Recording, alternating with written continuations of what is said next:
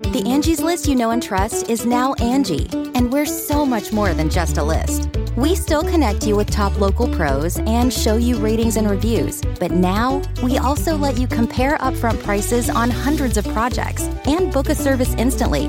We can even handle the rest of your project from start to finish. So remember, Angie's List is now Angie, and we're here to get your job done right. Get started at Angie.com. That's ANGI, or download the app today. Greetings, humans. You have entered the Command Zone, your destination for all aspects of Elder Dragon Highlander. Enjoy your stay. Hey everybody, welcome back. It's another episode of the Command Zone. This is our 20th episode. Holy crap! I mean, how's it? How's it? Whoops. It's Dang it. I always say how's it first, and you screwed me up, Jimmy. I know, Thanks a lot. sorry. My name is Jimmy Wong, and I'm Josh Lee Kwai. And we have a special guest today. I'm Craig Blanchette. You're not that special anymore, Craig. It's like your fourth time on the show? Yeah, third or fourth. I don't know. It's I lost your count, last but as I love well. being here. Bum, bum, bum. That was the dramatic soap opera music. I think third time's the charm. I'm down with that.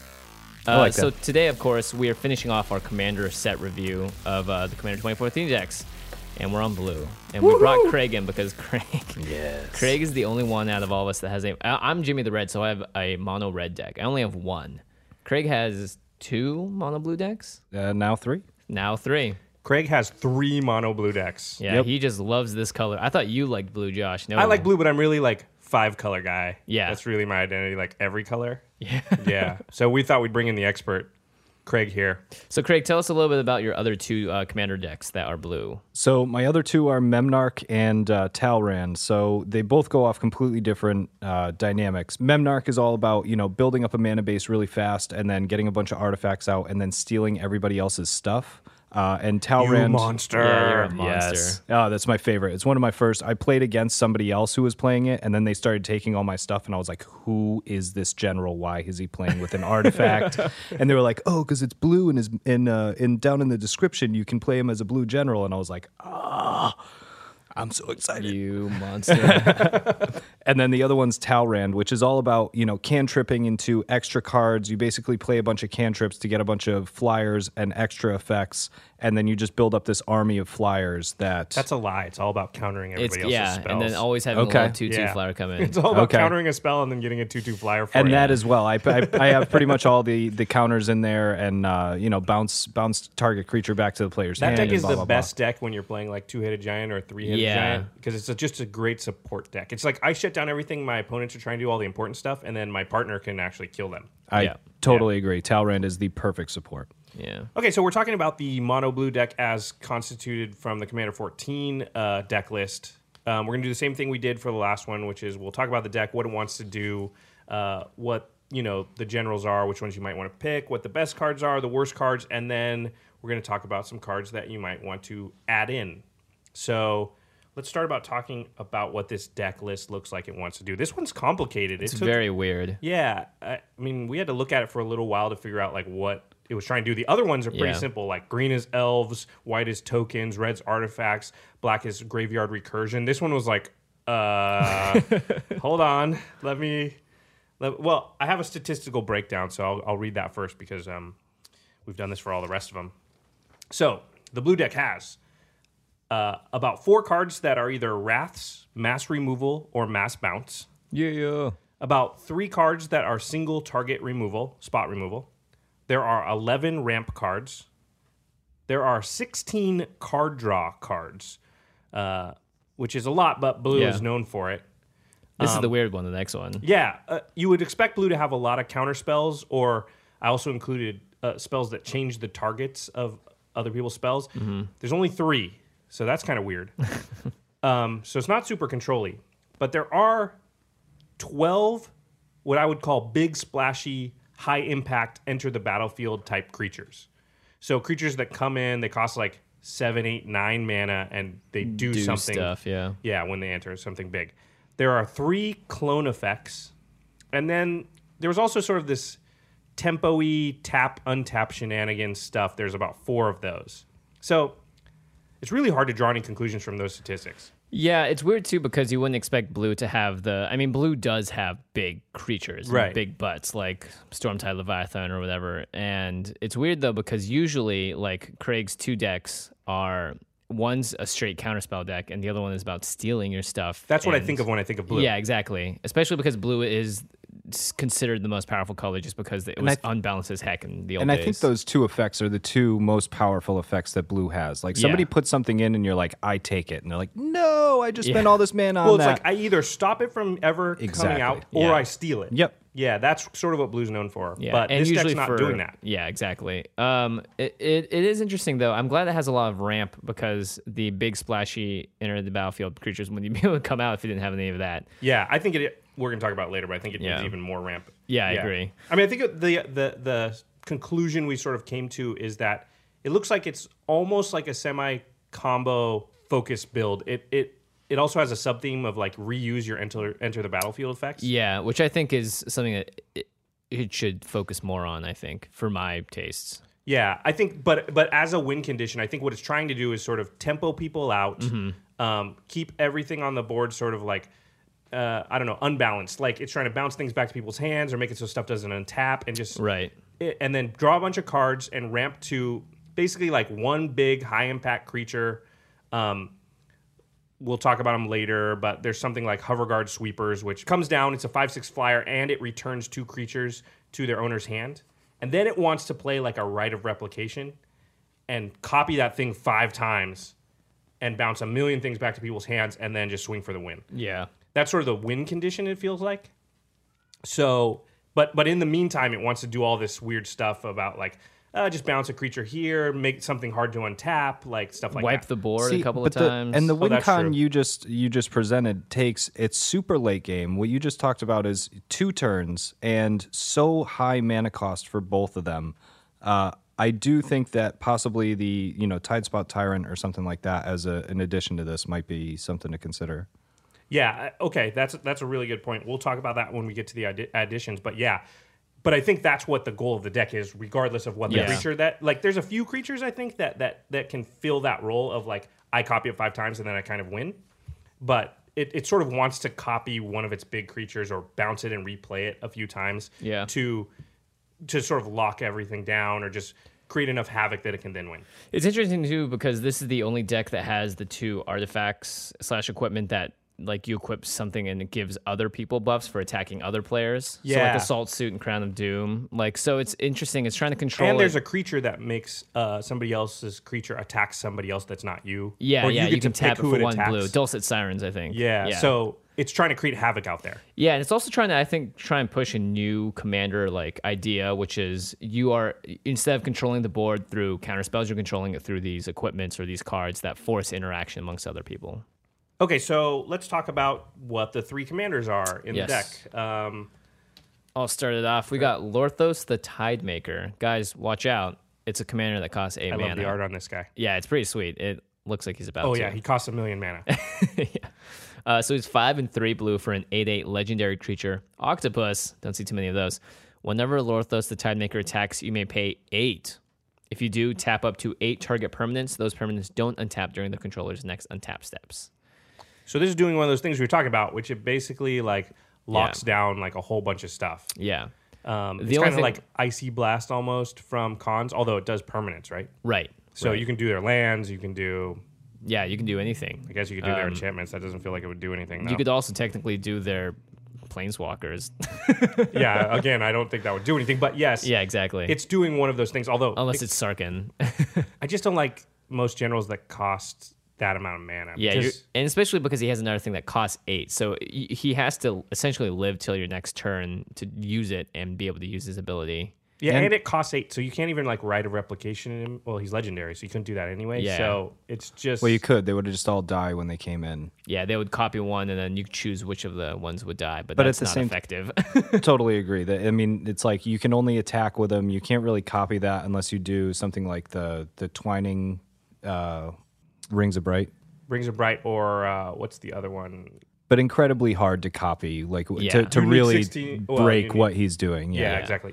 It's a powerful effect, but it just feels like it'd be like you can't, like, do you really want to not have access to your general till like turn 7. Like you can't do anything with him. Yeah. I could see him being the best one-on-one general in this particular set.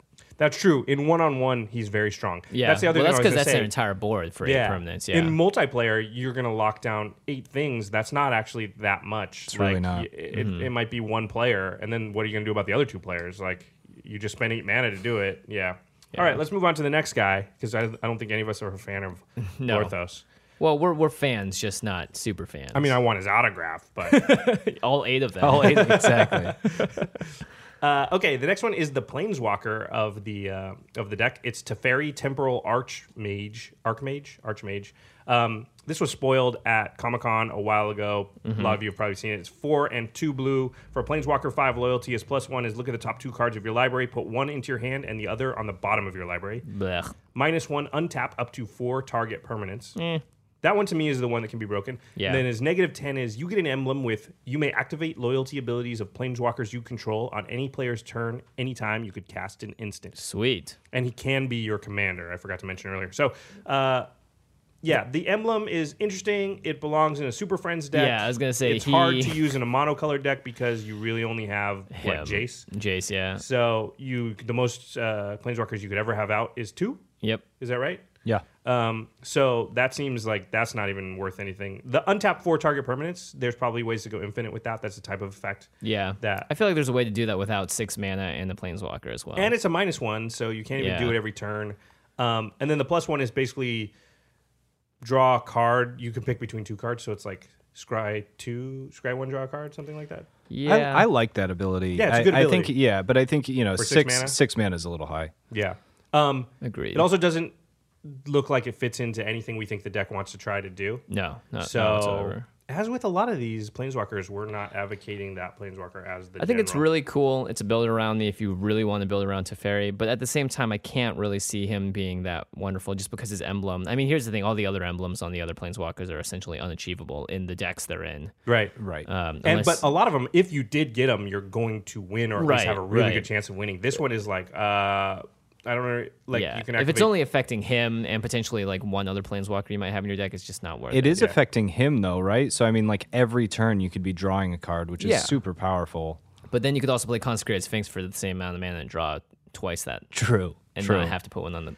Also, his emblem allows you to tick him up on other players' turns and your turn. Yes. Yeah. So it would, in theory, he's putting more loyalty counters on himself, but his emblem doesn't stack. So if you get to another ultimate, like it doesn't do you any good. But Yeah. my guess is you would use, like, one turn you would bump him up, next turn you bump him minus- down. Yeah, I'm Minus just him, saying, yeah. Untap your if lands. if there was some way that emblem was could get additional benefit from having 2 of those emblem, then I think he might be even more Oh, powerful. that'd be cool. Because then Right. all of a sudden you're ticking him up 4 times, and you do it again, and you ultimate him again. Right. But that doesn't actually do anything. I would love So- to see how many times that happens in a game. Because, I mean, getting Planeswalker gosh, to its never, ultimate yeah. is so hard. Especially, he pluses 1 to Plus get to is 10. one, yeah. So it's going to take, Here's the thing. I think I've seen, I don't know how many commanders I've seen played, commander games where a Planeswalker comes out and they never get their ultimate. I think it happened once. I mean, usually didn't the way care that I try to because- trick it out is I try to make him with a green deck, and then you Double put in season, doubling Yeah. season. That's the and- only way you see them really Yeah. ultimate in Yep. multiplayer games, because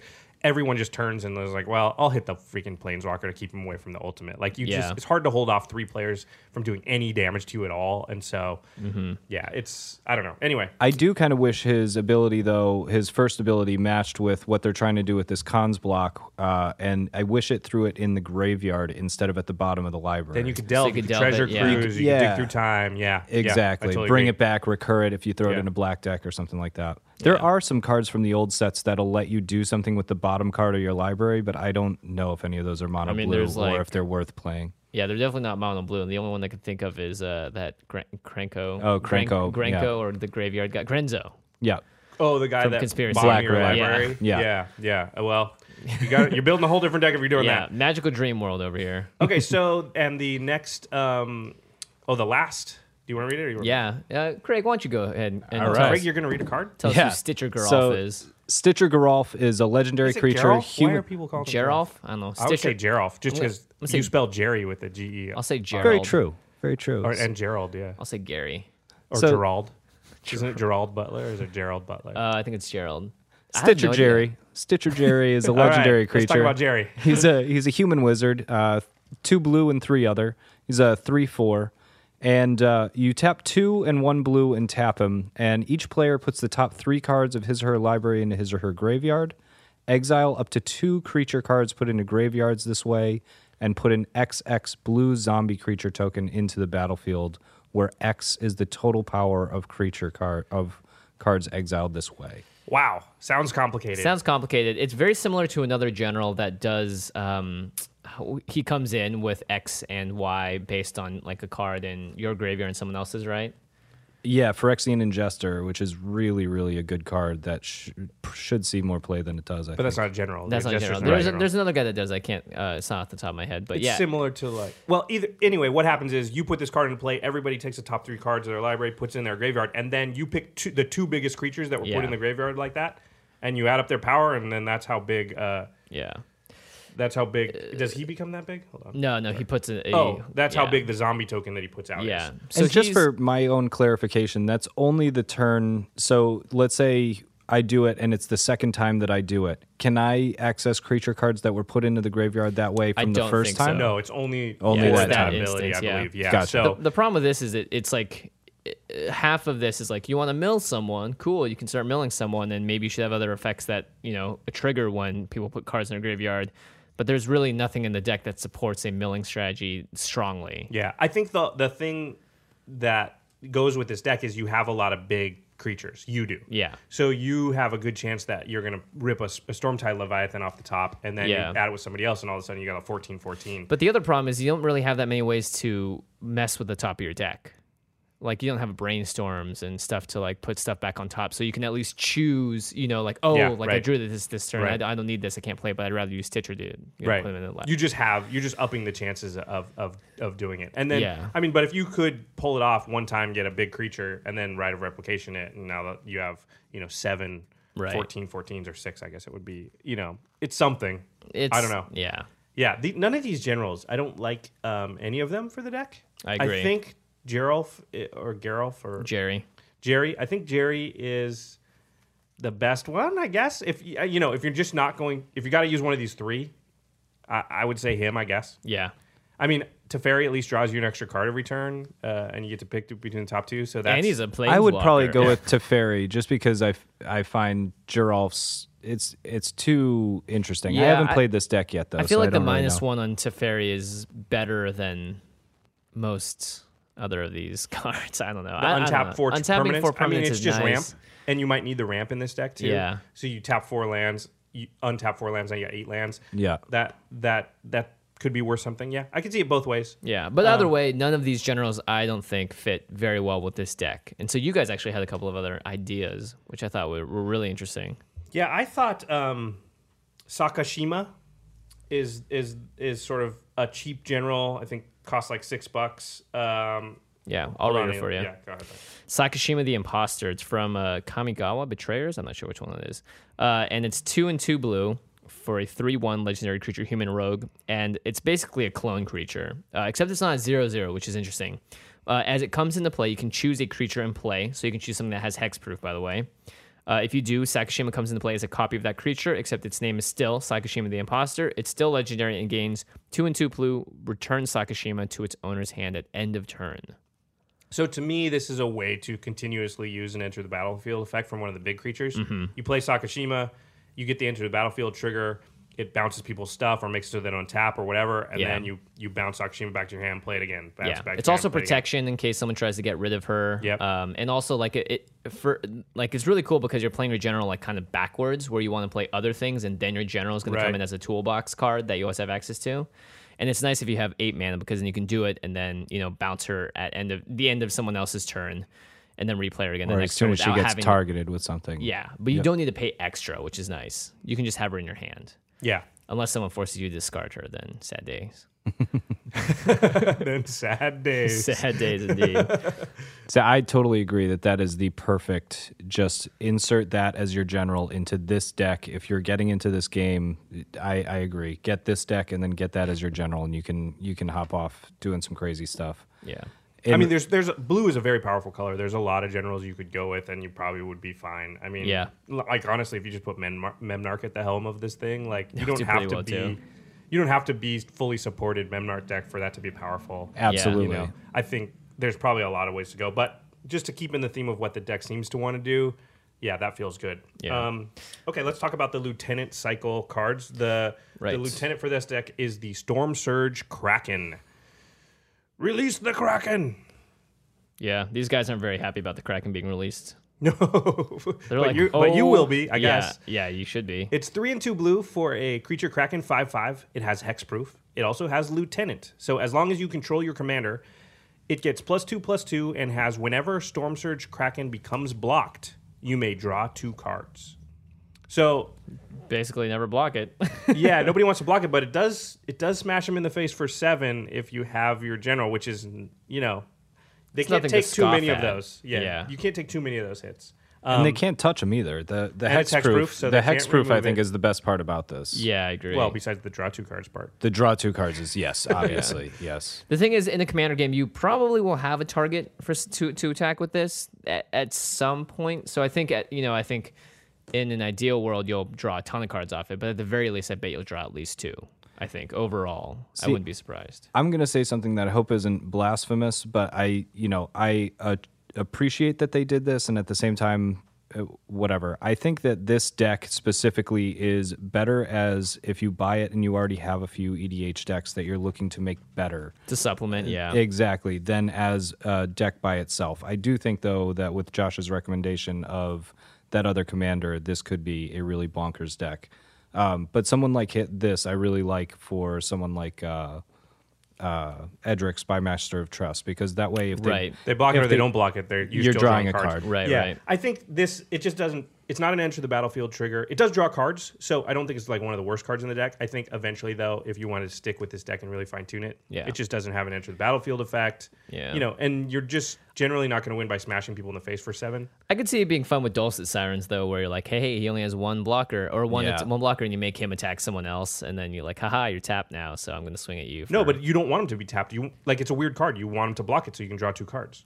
Oh, that's right. That's right. Yeah. Oh, you know what? Or take it to the face. I mean, 7 to the face or draw 2 cards. right. That's what I mean. It's either way. It's again, good. Yeah. it's another one-on-one card to me. Yeah. Because absolutely stronger. Yeah, because one-on-one. if you've got 3 players you're playing against, hitting one of them for 7 is just not gonna get you there. It's fine. It's not bad. It's just like, I don't know. Would you rather play a card that costs 5 and draws you just 4 cards or something? Like, you can get that. Yeah. So it's fine, but if what you want to do is draw cards, there's better cards for that. And if what you want to do is smash them in the face, there's probably better cards for that. Again, I think it's fine. I just don't think it's... It's weird when you get creatures that say build around me that aren't commanders, because it's like, I don't want to build around you. Get out of here, Storm Surge Kraken. Like, I'll play Jace's Ingenuity and draw 3 cards for the same amount of mana. I wonder if you put this with whenever Storm Surge Kraken becomes blocked, you may draw 2 cards. I'm not a judge. If somebody blocked it with 3 creatures, would you draw 6 cards? I don't think so. I don't think so. I think it triggers once. Just if you get blocked once. Yeah. Because it becomes blocked. I think no 'cause matter all the how blockers- many Otherwise, you could creatures put like a block it. lure on it or Roar of the yeah. Challenge. Oh, man. And then you just be like, Yeah. okay, you got a token deck. I'm going to draw 27 cards. Yeah, Or I think it's it would because have all to the be an even blockers number. are I'm bad at assigned math. at the same time. 27 cards. Yeah. can't- Well, tokens it would only have to be count as half 26. creatures, right? Right. There you go. Right. My bad. So let's talk about the other special mentions here, which is Intellectual Offering. It's yeah, the this is group the- hug cycle. Yeah, you choose an opponent and you choose another opponent, and 2 things will happen. So it's 4 in the blue for an instant. Choose an opponent. You and that player each draw 3 cards. Okay, five for 3. It's about the normal cost. Choose an opponent.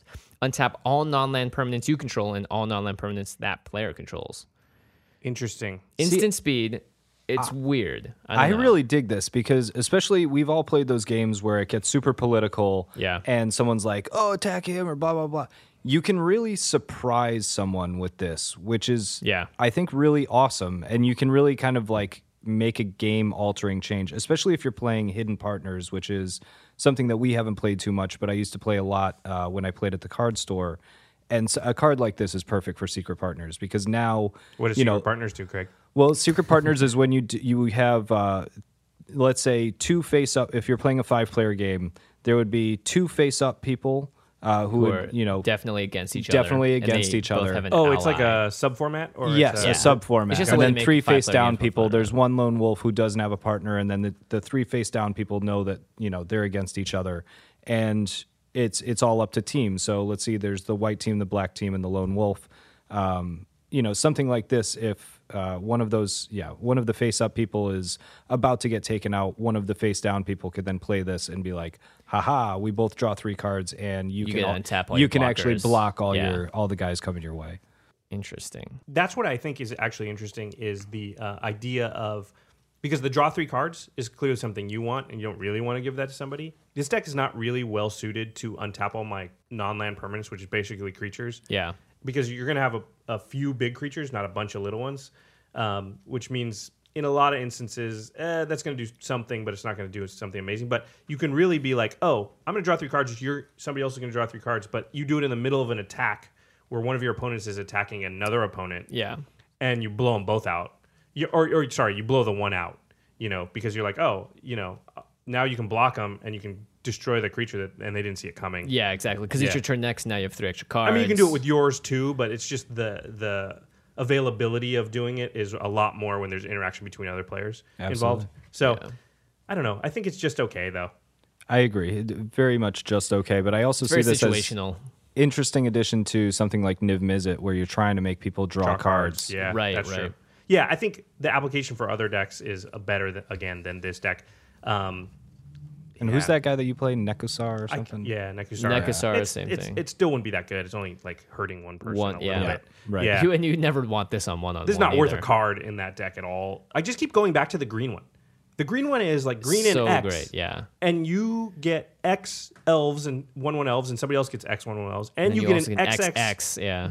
tree folk creature, and somebody else gets an XX tree folk creature. So you play that for 20 mana, you get 20 elves and a 20/20. Yeah, this especially thing draws 3 cards and untaps stuff. Like, it's not even on the same power. It's not even close. It's like, it's crazy. Not to mention the green deck specifically synergizes with that because you're going to be able to tap other elves for mana, depending on how many elves you have in play. So you can like do that and then like, great, now I'll tap this elf and get 20 mana back or whatever. Exactly, because you have the ability to create so much mana, and it just totally, I can't help but think they gimped the blue deck a little bit on purpose, because the blue is such a powerful color throughout the history of Magic that it's...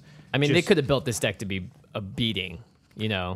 I mean, we were playing the other night, and we were playing with a friend, Alex, who's been on the show, Kessler, and he has a tsunami in his deck. And that just shows you, a tsunami destroys all islands. That's all it does. That just shows you how powerful blue is, that he feels he can have a card in his deck that destroys all islands that's going to literally be worthless sometimes.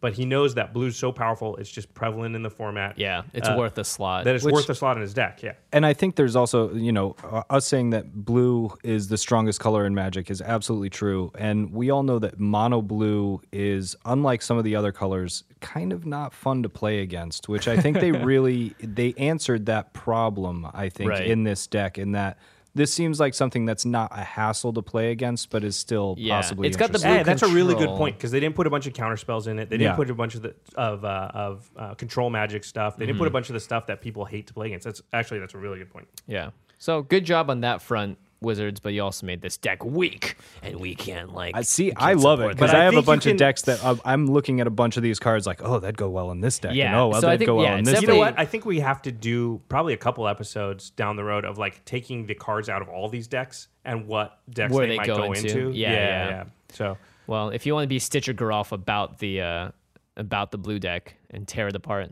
then you're Stitcher good to Garolf go. would definitely go perfectly in a black. Oh, that's right. Stitcher Jerry. I'm Jerry. saying you are Stitcher Jerry, and you're taking this deck and you're stitching parts of this onto other decks. Oh, Stitcher wow. Jerry should The definitely flavor. go. Yeah, the definitely flavor. go The in a flavor. black deck, so then he can recur those things that he threw in the graveyard. Okay, Yeah. so going back to this deck, let's talk about the best cards. Craig, what do you think the best card is? Cyclonic Rift is like in every deck. Every blue deck that I have has Cyclonic Rift in it. It It is should be in amazing. every It's deck, unbelievable. It's the best answer. It's as an instant for returning everybody else's stuff, like especially late game when somebody's like, I swing for the win. You're like, Yeah. haha, no, you don't. You want to read Yeah. it? Yeah, it has an overload cost. Cyclonic Rift is a blue card, blue instant, one blue, one other. Return target non-land permanent you don't control to its owner's hand. It has an overload cost of 1 blue and 6 other. You may cast the spell for its overload cost. If you do, change its text by replacing all instances of target with each. Ugh.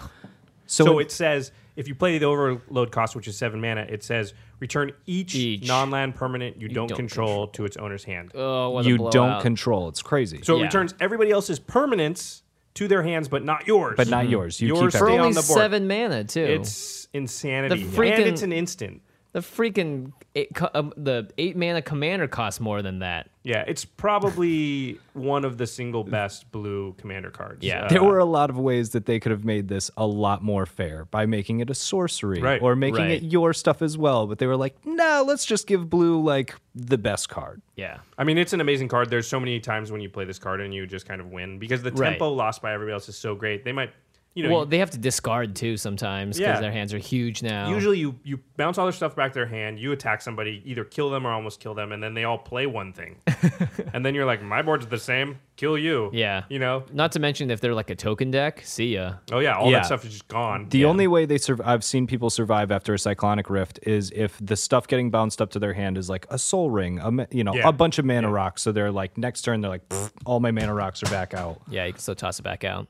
And you can toss your water bottle like right off the table. That's right. He Cyclonic Rifted it off the table. So mad. So that's an amazing card. Cyclonic Rift clearly is. Yeah. Just look into this card if you are playing blue in the deck. You'll probably put it in there. The next best card is, I don't know, possibly my favorite card after Counterspell. It's Mulldrifter. 4 and a blue for a creature and elemental, 2/2 flyer. When Mulldrifter enters the battlefield, draw 2 cards. Sounds good to me. It also has Evoke for 2 and a blue.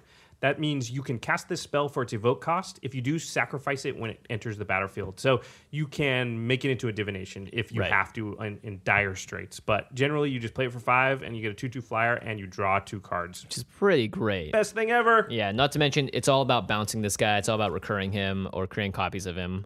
Mulldrifter just screams value. You know, at the end of the day, you get to draw cards, and if you have enough mana, you get to have a little flyer that's sitting out that can chump block for you or just be the target of a bounce or whatever. Or if you have Sakashima as your general, then all of a sudden you play Sakashima, copy the Mulldrifter, draw 2 more cards, then bounce Sakashima back to your hand, then play Sakashima again, draw 2 more cards. Like, that's the kind of broken stuff you can do with Mulldrifter. It just gives you options in case you don't have any other big plays in your hand or whatever. Yep. And worst case scenario, you play it out, draw 2 cards, block something big, survive a little bit longer, and you have more gas in your hands. So. Yeah, pretty solid. It's as good as it gets. All right, next up we got Rite of Replication, 2 and 2 blue, sorcery. All right, finally, sorcery speed. Kicker 5, so you may pay an additional 5 as you cast this spell. Put a token that onto the battlefield that's a copy of target creature. So for just 4 mana, it's a clone. It's fine. A clone, yeah. If Rite of Replication was kicked, put 5 of those tokens onto the battlefield instead. So for 5 more mana, you get 4 more copies of something? Yeah. Which is insane because if you think about it, it's like, okay, if I played 4 or 5 Rite of Replications, that would be 16 or 20 mana. Right. But you can pay 9 instead and get so many just by kicking it. I mean, even if you just copy a Mulldrifter 5 times. Oh my gosh. You draw 10 cards and you have 5 2/2 flyers out. That's pretty good. And Mulldrifter's not the best card to do this to. No. You can do this to... There's a lot of cards in this deck you can do this to. For instance... The next card, we mentioned it earlier, it's Hoverguard Sweepers, 6 and 2 blue for a creature drone, 5/6 flyer. When it enters the battlefield, you may return up to 2 target creatures to their owner's hand. Could you imagine Rite of Replication this? Because that's 8 mana. You'd be able to Rite of Replication this the next turn. You could bounce everyone's creatures back to their hands, including your own that you want to play again. Yeah. Or just, you can bounce 10 things. And then you're also left over with 5/6 flyers. Actually 6 because you have the original. Yeah, and so you can actually that's bounce... 30 power in the air. You probably can just you bounce somebody's stuff, and then you can probably just kill them. Yeah. You could also just bounce this back to your hand, too, and play it again next turn. Bounce 2 more things. Yeah. Yep. It's that combo and that type of combo, Rite of Replication, one of your big Enter the Battlefield guys, is what I think that's sort of the win condition. Yeah. The big, flashy, kill everybody win condition that the deck has. But you can also just do Rite of Replication for value. So there's a lot of Enter the Battlefield creatures. We're going to mention more. You can just really trigger that a lot, get a lot of value off it.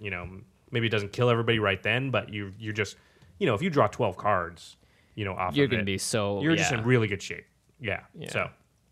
another card that we should mention as a special mention that I think is a really awesome card is Reform. when you get the tokens for this deck, you'll see why this is so great. At first, it's just a 3-in-1 blue for an 0/1. So, wah. It's a creature worm, but when Reform dies, put a 3/3 blue fish creature token on the battlefield with. When this creature dies, put a 6/6 blue whale creature token on the battlefield with this. When this creature dies, put a 9/9 blue kraken creature token on the battlefield. So basically, every time you kill it, it gets bigger. It levels up. Yeah. I love it. I love it too, because for 4 mana, you get 3, 6, you get 18 power. And they just, they're going to board wipe and you're going to still have something. And then we're going to do board wipe again and you're going to still have something. And like, it's really cool card. Yeah. Essentially, no one's ever going to single target this or. They'd have to exile. Yeah. They have to exile. And Exile for the most part, or bounce. Yeah. Bounce the I tokens. think what would happen is that he's just going to sit around until someone does a big board wipe effect or like a thing that gives everything -10 or whatever, and like. But kills that's still, things. it'll die. And Exactly, then it'll come yeah. back as the big thing. Yeah. But so essentially, like it has staying power and it's going to stay around for a while. It's just a really cool commander card because. Which, by the way, if you write a replication that thing. Oh my gosh. Oh yeah, it's going to be awesome. Yeah, you write a replication that, and then you're Put a just sack immune outlet. to board wipes. Not even immune. It's like they can't board wipe because instead of 6 3/3s, you're gonna have 6 6/6s. Yeah. And then they can't board wipe because instead of 6 6/6s, you're gonna have 6 9/9s. Yeah. Like- I like this with a sack outlet as well. Yeah. So that you can also get extra mana and then make all your low guys into 9/9s. I think that's one of the best, commander-wise, one of the best blue cards ever printed. It's Because pretty sweet. it's so easy to take advantage of. Commander for me is all about taking advantage of things and building something that you can do a lot of different cool things. And there are a lot of different cool things you could do with that you guys just went over a bunch of them. Yeah. All right. Caged Sun is another honorable mention. Oh, yeah. And this is a really great card for Commander, too, because it doesn't... a lot of these mana doubler cards often affect your opponents as well if they're tapping their lands for that same amount of mana. Caged Sun is one of the very few that doesn't. It's a 6-drop artifact. As it enters the battlefield, choose a color. Creatures you control the chosen color get +1/+1, so obviously blue. Whenever a land's ability adds 1 or more mana of the chosen color to your mana pool, add 1 additional mana of that color. Caged Sun is the better version of Gauntlet of Power as far as I'm concerned. Gauntlet of Power is cheaper, costs 5, but it... the difference in mana is not that important. Yeah, and it affects everyone. So if you Gauntlet of Power and did blue, anyone that had blue would also be able to tap blue and get twice as much. But Caged Sun keeps it as just you, which is really sweet. Caged Sun, I like to have it in pretty much all of my monocolor decks, and blue is, the one that it happens the most in. I think it's a perfect addition to Talran, but... for this deck, I'm sure it works very well trying to get big creatures out. And the last card we want to talk about under best cards is a new land called Arcane Lighthouse. It is, you can tap it for 1 colorless, or you can tap 1 colorless and tap Arcane Lighthouse.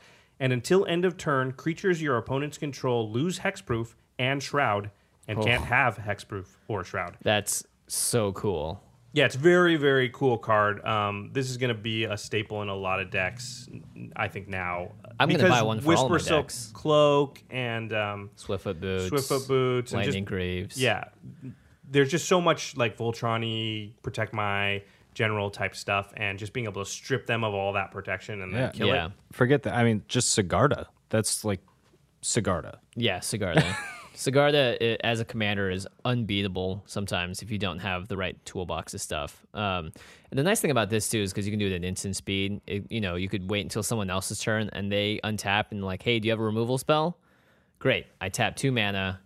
Go for it. Take out this thing that's been terrorizing the board. You can team up with somebody to sort of, even if you don't have it. Yeah. That's Because, a really good point. I mean, very often you run to that thing where it's like, okay, guys, well, I can steal his boots for 1 turn, but he'll get it back next turn. So if you guys can do anything, please do it. And then you do it, and like ultimately no one can help out. And Someone's like, oh, what I have is a sorcery that would not work right now. Yeah, exactly. And, Make sure you really discuss that with the table before you do a move like, take their Swift or take their Lightning Greaves, and then nobody can kill it right then, and then they just take their Lightning Greaves back. Yep. Which happened last night. It happened. Yep, it's exactly what happened, and it was very sad.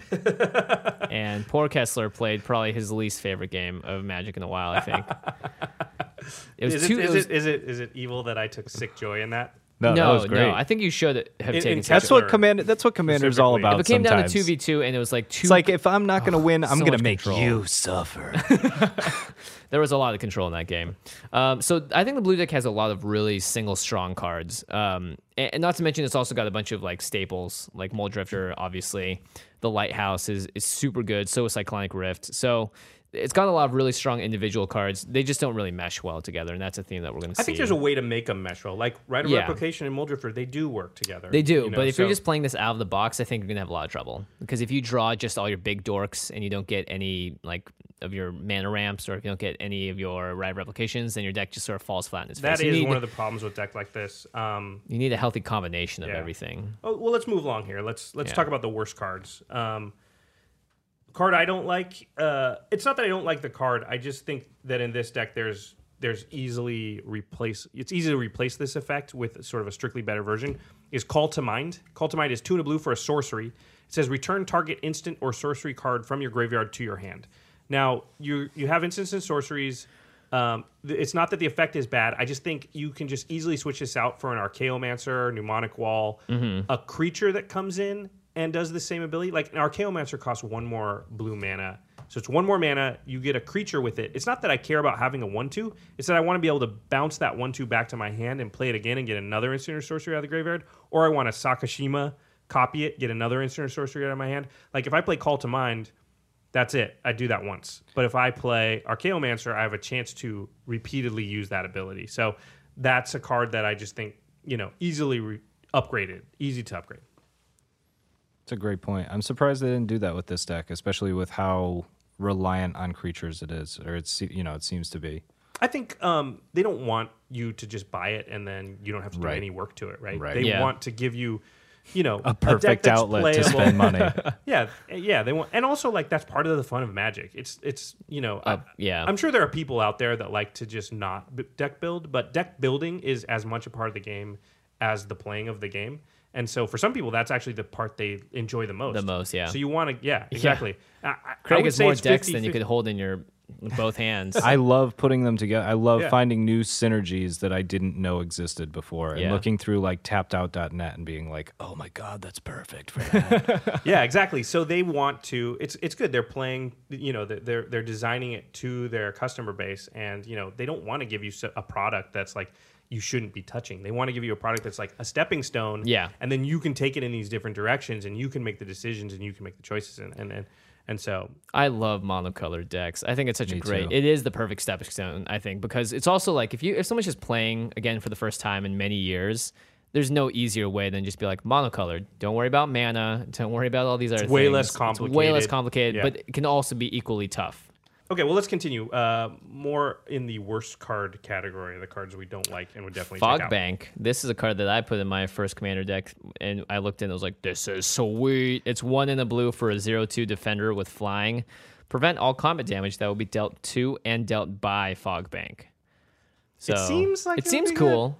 I think got to it's- admit, I remember when you had that in your deck and being like, I just can't get around this Fogbank. Yeah. I just couldn't kill it.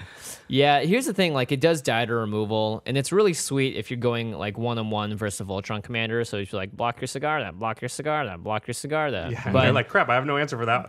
yeah, but if That's it's rare, like, though. we get more than 2 people at the table, then it's like block your cigar, that die to you. Oh, Fogbank. Yep. It's not Board so hot wipe. anymore. Yeah. Board Or wipe. Anything, really. I Whisper Silk Cloak, and I'm just unblockable, and then Yeah. what are you doing? I have Like, 5 creatures. Yeah. Yeah, man. Yeah, that's true. I have 2 creatures. Crap, stupid Fogbank. Dang Fogbank. I think easily replaceable in the deck with something that gives you an enter the battlefield effect Yeah, that you like can a reuse. Baleful Strix. Yeah. Is that the one that draws you a card when it comes in? Oh, I don't think it's mono blue. But yeah, there's a lot of other 2-drops that do more fun stuff. Yeah, there's a ton. It just doesn't do that much. Yeah. And you don't even need to be a creature. You could replace it with a spell, a bounce spell. True. You want to read the last card we think is the worst? Yeah, so the last one's Turn to Frog, which... It's not the last one. We think a lot of their cards. We're just not going to talk about every card in the deck. So Yeah, exactly. And these are the 3 kind of worst ones. And this Turn to Frog is a instant for 1 blue and 1 other. Until end of turn, target creature loses all abilities and becomes a blue frog with base power and toughness 1/1.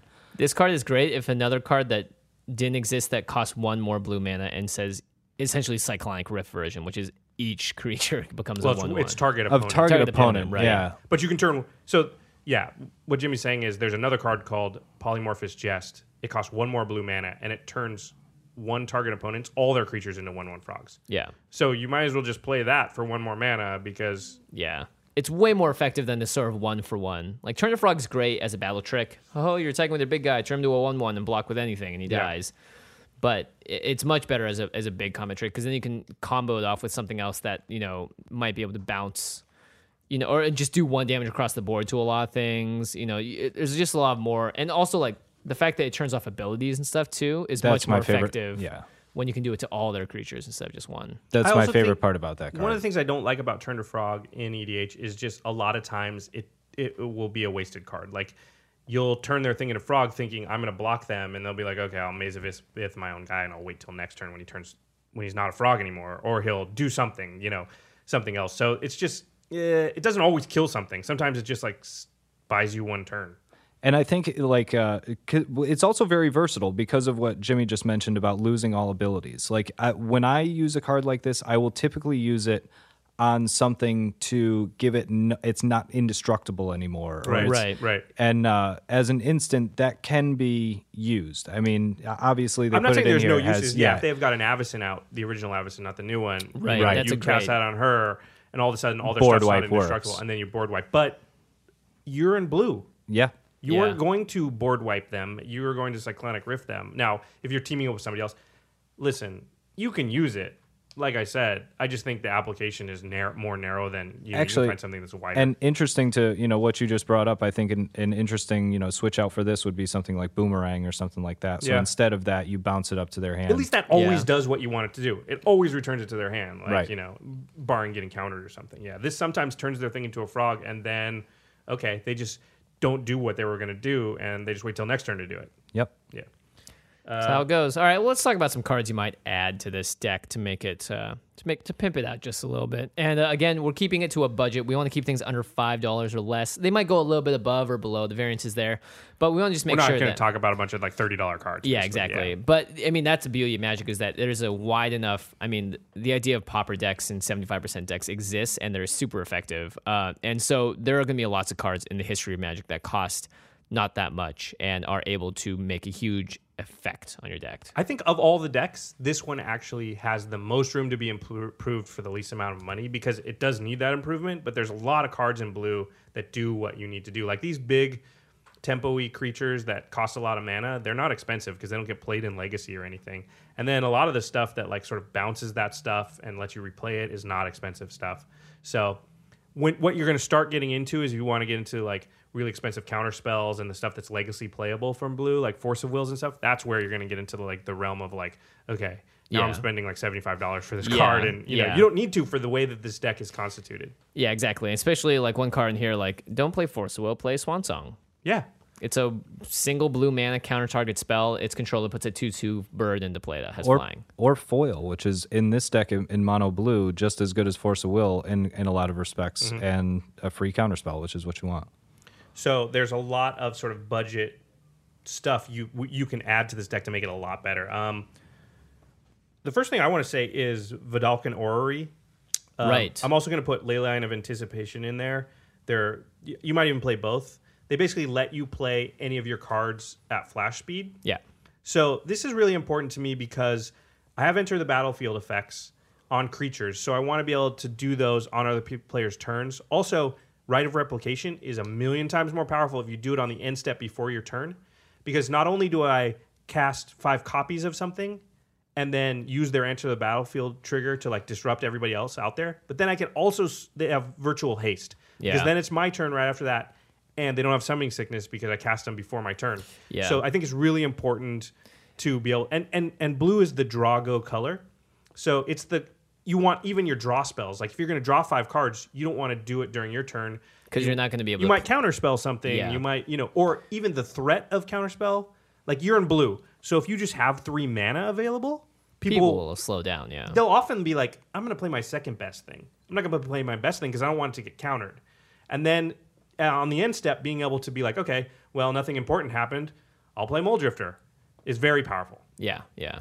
Well, the nice thing is too, you always want to leave mana open as blue. Because a lot of times, let's say you have like 6 mana, playing a Muldrifter and drawing 2 cards, you're not going to be able to do anything else that turn. So you may as well wait to the most optimal moment to do it and have threat of activation up. So you have any kind of mana up, people will look at that and think twice or just at least act a little bit differently because you are able to interact with their board in a way that they cannot necessarily predict. And the thing is, like, if you don't have a Vedalken Orrery or Leyline of Anticipation, and you just hold up mana for a counter spell, and nobody plays anything you want to counter, and then it comes to your turn, and on the end step before your turn, you can't do anything. You just wasted a whole turn. Yeah, because you purposely didn't play anything because you wanted to counter something, but then nobody played anything you wanted to counter, and so you did nothing for your turn. So being able to do something, nothing important happened that I want to counter, or I want to do something else about. Okay, then I still got my turn because I still played my Muldrifter, or I still played one of my other cards with an end of battlefield effect, or even just a vanilla creature would still be fine because at least you did something for that turn.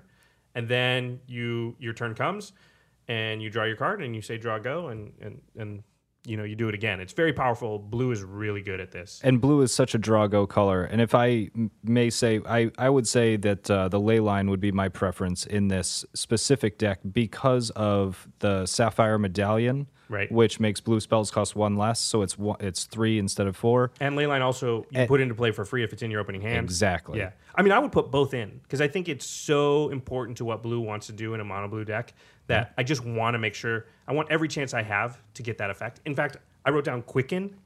Quicken is a 1 mana instant, 1 blue for an instant, and it's the next sorcery you play can be played as if it were an instant.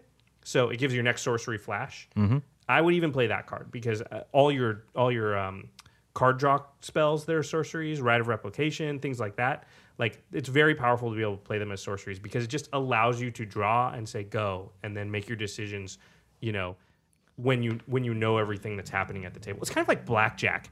Like, what's the house's advantage in blackjack? The house's advantage is it goes last. Yeah. So you have to decide whether you're hitting, and if you bust based on limited information. Yeah, and if you bust, you lose your money even though the house hasn't even gone yet. So if you bust out, you go to 22 or 23, and then the house busts out later, you still lose your money. You don't tie. So that's a very powerful thing in games is when you go. Having it be like your opponents are doing stuff and you're going after them, right? In poker, the same thing happens.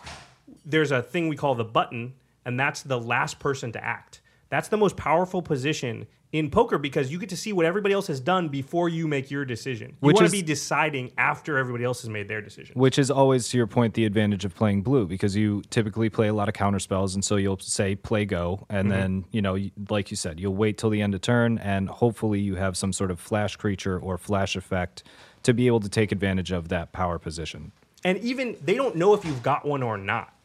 So they have to play around. Oh, that's the best part. Yes, I mean, exactly. pretending that you have one when you don't, and you have some super powerful creature maybe that you're like, oh man, I need 2 more turns to get enough mana to play this creature, but I'll fake it like I have a counter spell, so nobody plays something to mess with my board. I mean, in fact, unlike every other mono deck, like how you play this deck, like what your posture is at the table is probably the most important to this deck than any of the other colors. The best card in this deck is your face. How good is it? Yes. The best card in this deck is your face. No, that is a quote of the day right there. It's a really, really good point. Even if you don't have a counterspell, if somebody casts something and it's sort of important, be like, hold on.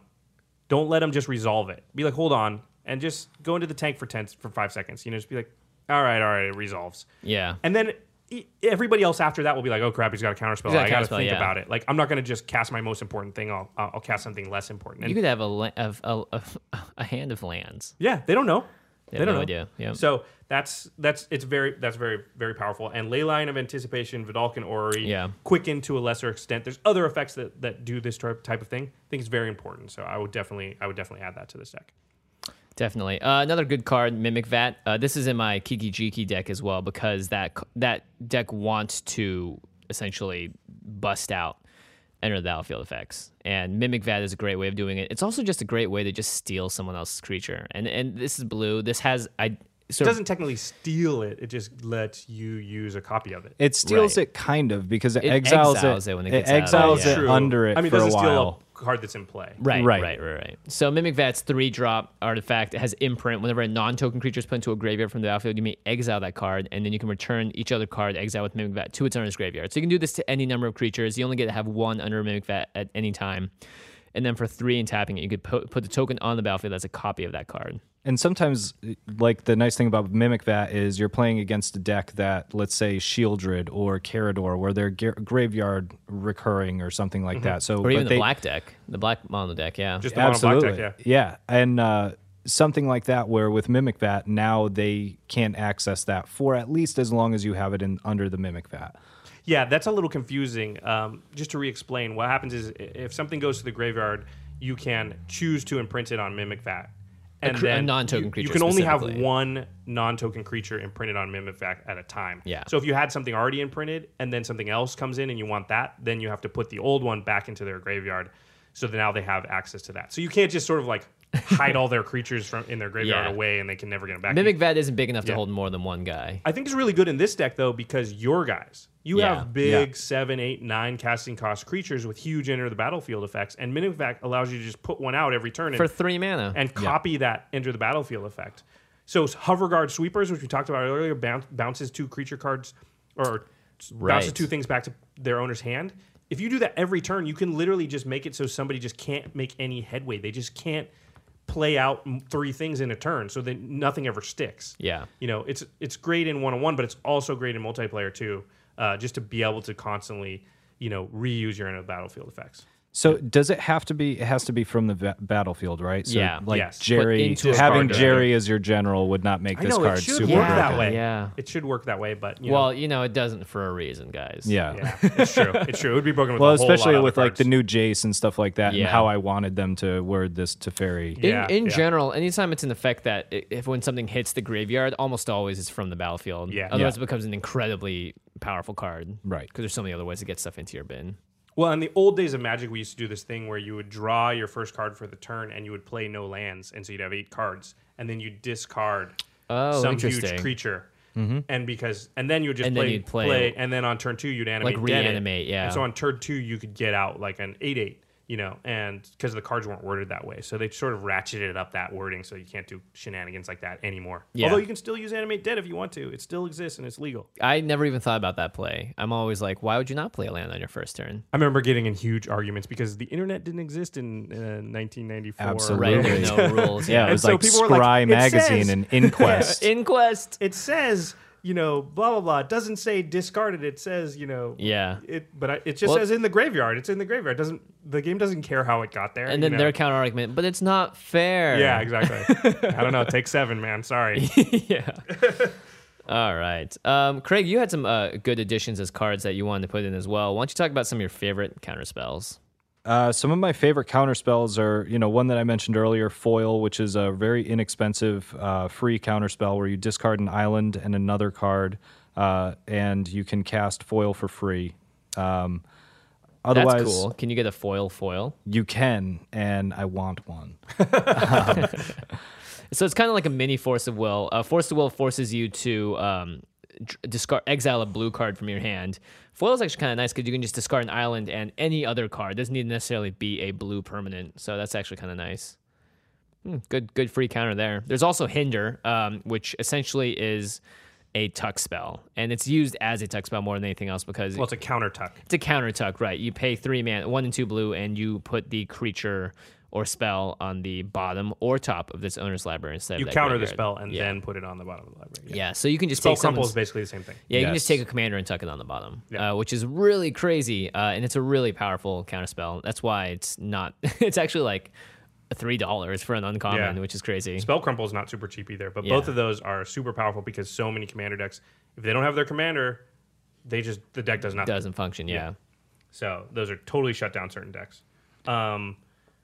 Mystical Tutor I wanted to talk about, which is a tutor spell, costs 1 blue. It lets you go search your library for an instant or sorcery and put it on top of your library.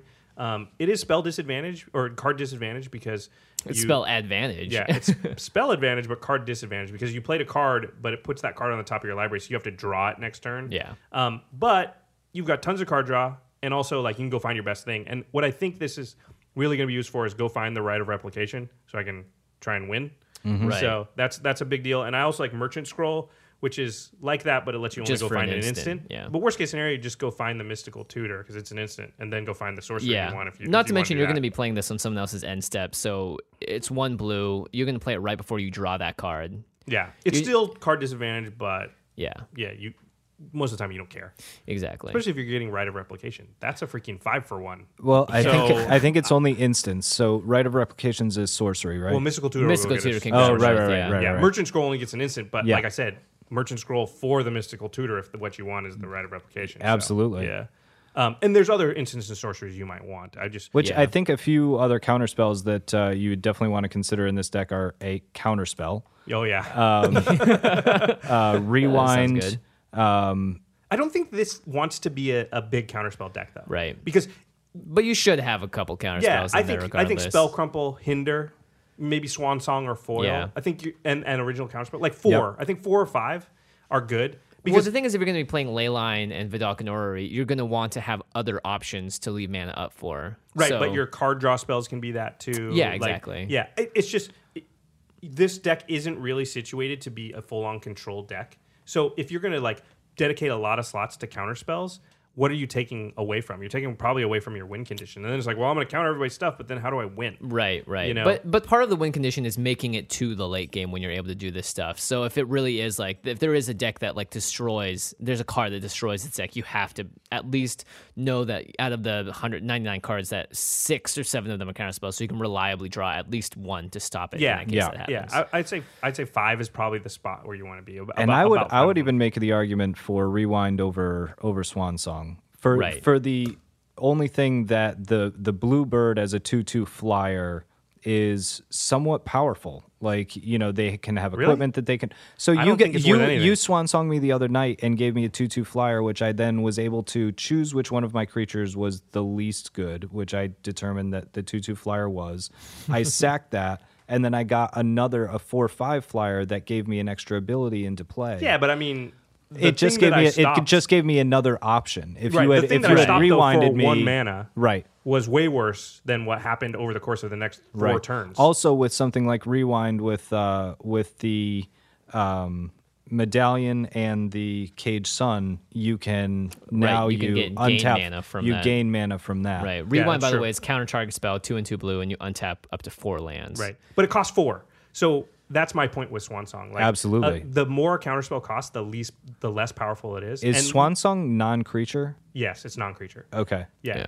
Yeah. To me, like Swan Song, I want to do a whole podcast about overperformers, but I think Swan Song is like way overperformed because 2/2 flyer you just generally don't care about. And like you said, yeah, it leads to some sort of shenanigans after you do 5 things, but who cares? Like, what I need to do is stop the thing that's going to kill me right now. Yeah. And for 1 blue mana to be able to do that is like really powerful. Like, it's close to Force of Will or Pact of Negation, which are expensive cards and yes, better, but you know, Swan Song costs like 72 cents. Like, It's tough to argue with 1 mana. Yeah. Yeah, tough to argue with 1 mana as well.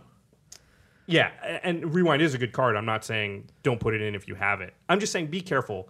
You can easily put, like, it's blue. People want to put a lot of counterspells in, but you put 10 counterspells in this deck, like, yeah, you're going to stop a bunch of people from doing stuff, but what are you going to do? Right. And see, and I'm Like, with super, Tower Round, it's I'm great. super Johnny, so my mind is just like on fire with all the possibilities that can happen with rewind in this deck. Right. Like, oh my god, if I have this out, then this combo happens. and Right. stuff. Right. So for me, it's super fun. So I'd rather play I something generally like that. like things that untap stuff. Like, I think Palancron wouldn't be a bad addition to this deck, too, because you can bounce him. and- Palancron's great in this deck because you're using enter the battlefield effects. Well, I think Yeah. it comes down to my Johnny personality Bouncing too. Like, stuff, what yeah. type of person are you? How do you want to build this deck? I want to build it so that I can interact with my own board a lot. Whether I win or lose, I interacted with my board. Right. My deck performed the way I wanted it to perform. Right.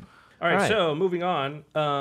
Another card that's like Sakashima. It's not a legendary creature, so you Oh, right. can't use it as your general, but I think it still goes in this deck, is Mercurial Pretender. Right, which people usually think is a card that just sucks because it can only copy stuff that's on your side of the battlefield. But Right. in this case, you want to rely on your battlefield more than someone else's. Right. So it it's copies not a one of huge your own downside. creatures, and it has the same thing. You can bounce it back to your hand when you want to for a certain amount of mana. So it's just like Sakashima. It's just another effect that does that. I like the idea that you build this deck around those big creatures and then a bunch of really cool clones. Yeah. Like Mercurial Pretender, Clever Impersonator. So it's like this. It's the clone deck of the 4-drop clones and then the 8-drop monsters. Yeah, you drop like a 9-drop monster, and then you just last one turn, and you copy that thing like 4 or 5 times. Yeah. And it has some crazy enter the battlefield effect. And not only that, and most of the enter the battlefield effects are either bounce their stuff back to their hand or tap it all and it doesn't untap.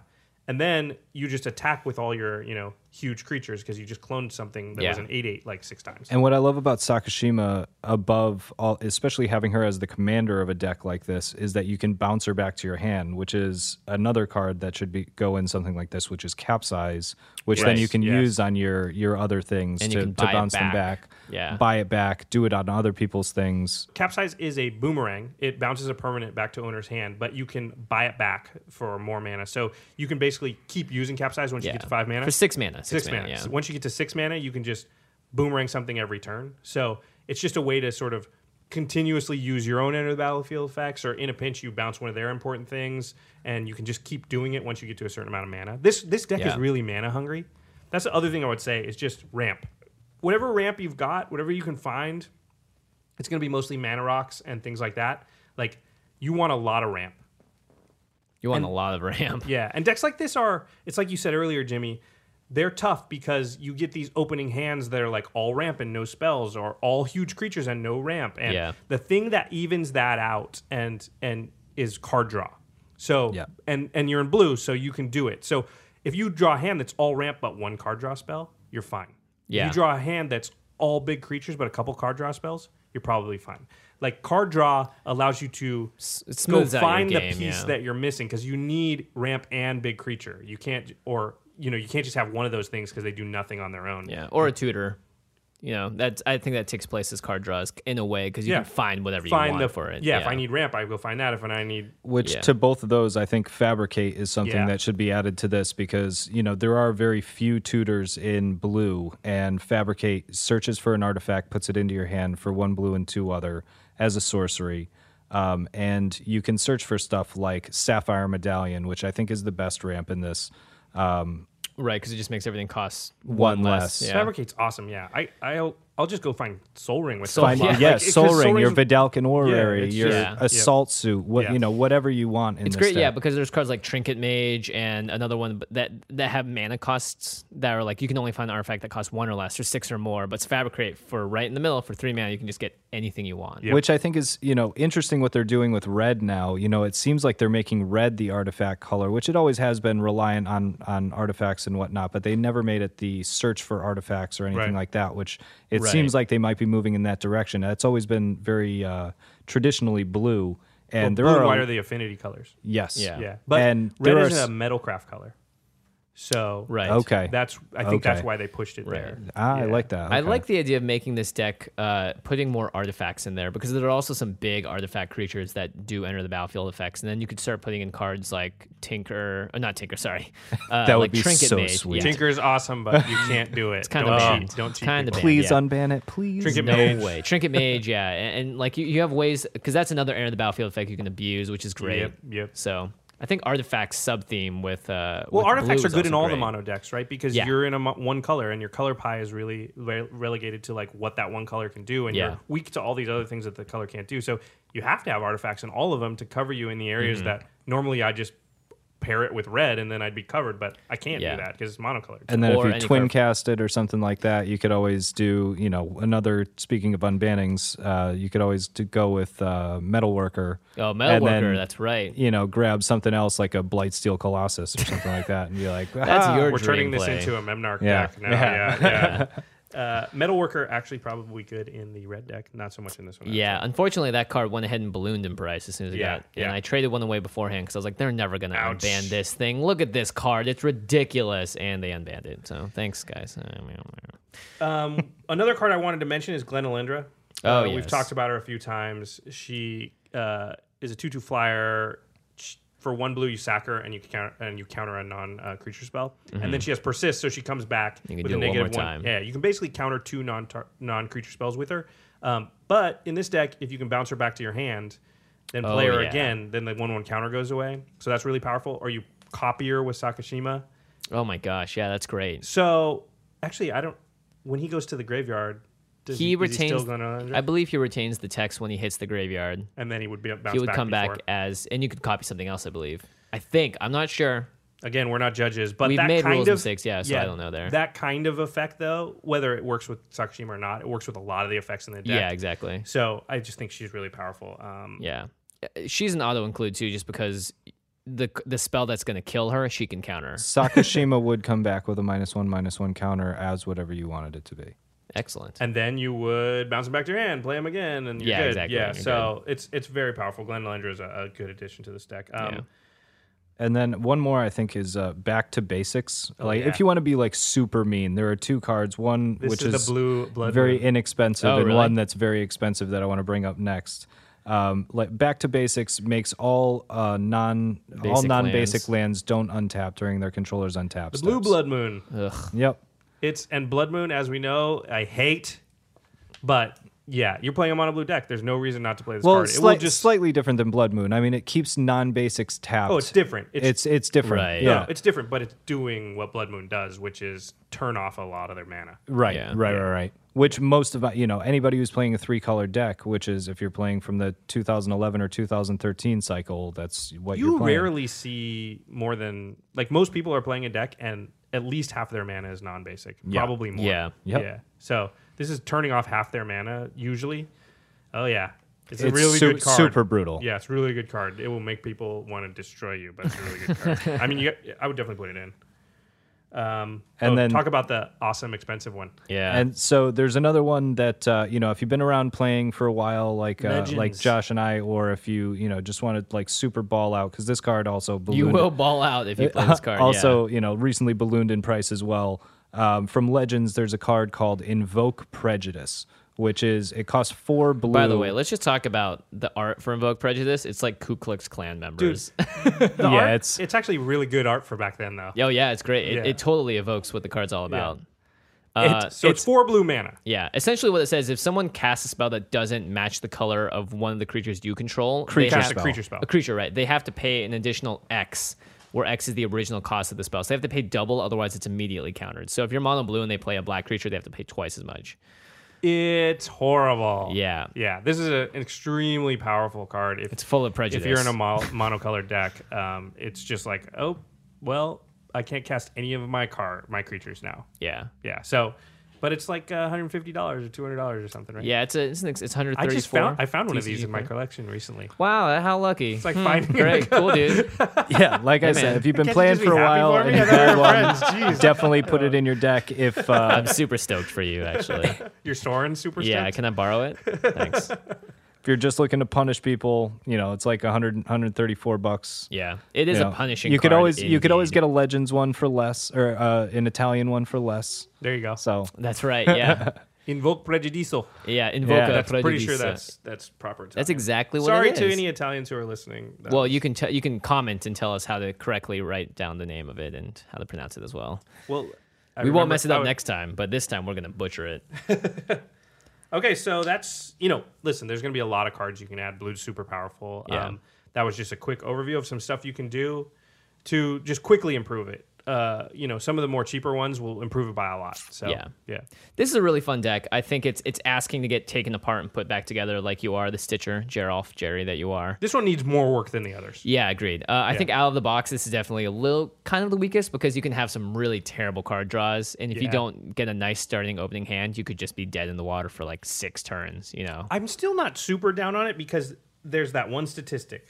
There are 16 card draw cards. Yes, exactly. That will even out a lot of your draws. And also, there's nothing better in the world than just drawing cards when other people aren't drawing cards. yes. Yeah. Agreed. Yeah.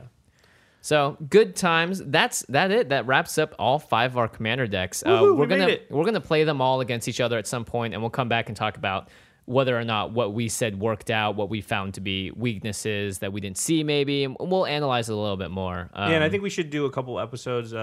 Craig's sort of accidentally suggested that we talk about what you can What take goes out where. and put it into other decks or build a whole nother. In fact, I'm building a Titania deck, so I'll nice. have to report on that. Titania in a future of episode. Argoth. Yeah. Crucible of Worlds. Crucible, of course. Yeah, Life from the Loam. Well, Yeah. we'll talk about it later. Craig, let's talk about your new venture.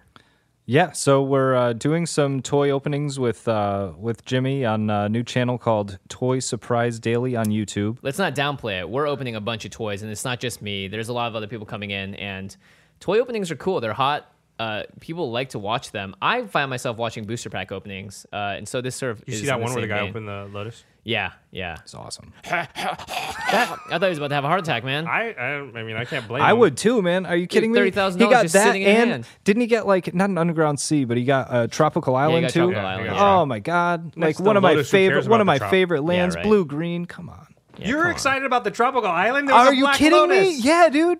There's a I would have been mid-condition so Black happy. Lotus. That thing came back great. Like I would have been fine like, you know if what I you would have opened said? up I that would have been pack like, that costs well, like- I could use one of these in my commander deck. Stupid Lotus. Jeez, Yeah. what am I going to do with that thing? You know, I'd if be you- happier about the basic lands because I'd be like, oh man, my decks are gonna be so pimped out. If you busted 'Cause out he a got- Black Lotus yeah. in the commander session, I would let you play it because I'd be like, Yeah, if you- I've never seen Might that. as well have. Yeah, Yeah. just do it. You get Just to play do it, yeah. You know what's funny about that video is my girlfriend, like I didn't see it. Oh, My right. girlfriend's like, hey, there's something on yahoo.com about a guy opening magic cards. I'm like, what? So What? what's crazy Yeah. about that It made the video is I mainstream. had people contacting me from like I hadn't heard from them in 10 years. They're like, "Yeah, I heard you were doing some stuff with magic cards. Did you hear about that guy that opened up the alpha pack?" I was like, "Yes." Yeah. How are you have. doing? How have the last 10 years been? Exactly. Yeah. So Toy Surprise Daily. Toy Surprise It just Daily on recently YouTube. launched on YouTube. Yep. It's unboxing and opening up all kinds of cool stuff. Yeah. All kinds of new fun, my like nieces Lego and nephews, packs man, they and watch these videos Yeah. all the time. They will love this channel. Yeah, oh, it's going to be exactly. awesome. Doing some Lego builds, some opening up a bunch of Lego packs and Halo packs. And Yeah. So even if this isn't sort of up your alley, if you have a younger sibling or a cousin or a niece or a nephew or a kid, that might be interested, this is sort of the perfect outlet Or if you because just it's- want to keep them quiet for a little while. yeah, I didn't want to go that far, but pretty much, yeah. Want to shut that I ain't kid gonna up? lie. Sometimes I'm like my nephew. I'm just like, okay, here, watch this. Just Here. stop talking for just a few minutes. Just a few minutes, yeah. Give uncle's ears a rest. Yeah, Uncle needs to drink some more. Whoa. Whoa, dark paths. We're going Jeez. down. Don't associate drinking with Toy Surprise Daily, don't, please. But yeah, the channel, I guess, would have started yesterday because this podcast comes out on Tuesday. So make sure you guys check it out. We're going to have all the links below. And in the show notes. yeah, show notes. Oh, and VGHS. final episode. Dun, dun, dun, dun. It's an hour long. It's awesome. it's Yeah, awesome. It's got, I mean, it's action hopefully most of you have already watched. It's like a free movie.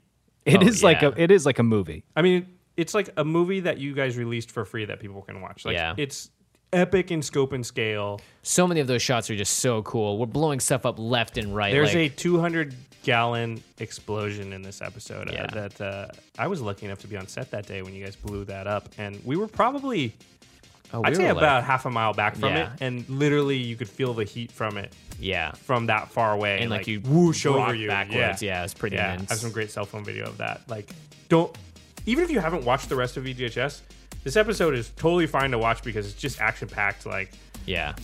tons of awesome like action. It's what everyone's been asking for, Yeah. essentially. So, but do watch the rest of VGHS. I'm just saying if you haven't, you could watch this episode still. yeah, exactly. Well, Craig, thanks again for coming on the podcast, buddy. Thanks for having me again, guys. Cool. All right, guys, we will see you next time. Yep. And I'll keep playing Magic. Peace.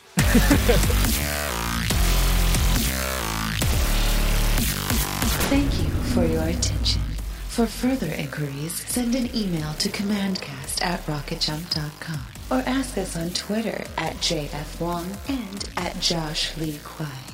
See you later, alligator. Greetings, humans.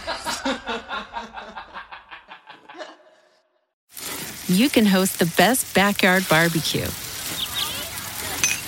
when you find a professional on Angie to make your backyard the best around. Connect with skilled professionals to get all your home projects done well. Inside to outside, repairs to renovations. Get started on the Angie app or visit Angie.com today. You can do this when you Angie that. Angie's List is now Angie, and we've heard a lot of theories about why. I thought it was an eco move. Fewer words, less paper. No, it was so you could say it faster. No, it's to be more iconic. Must be a tech thing. But those aren't quite right. It's because now you can compare upfront prices, book a service instantly, and even get your project handled from start to finish. Sounds easy. It is, and it makes us so much more than just a list. Get started at Angie.com. That's ANGI, or download the app today.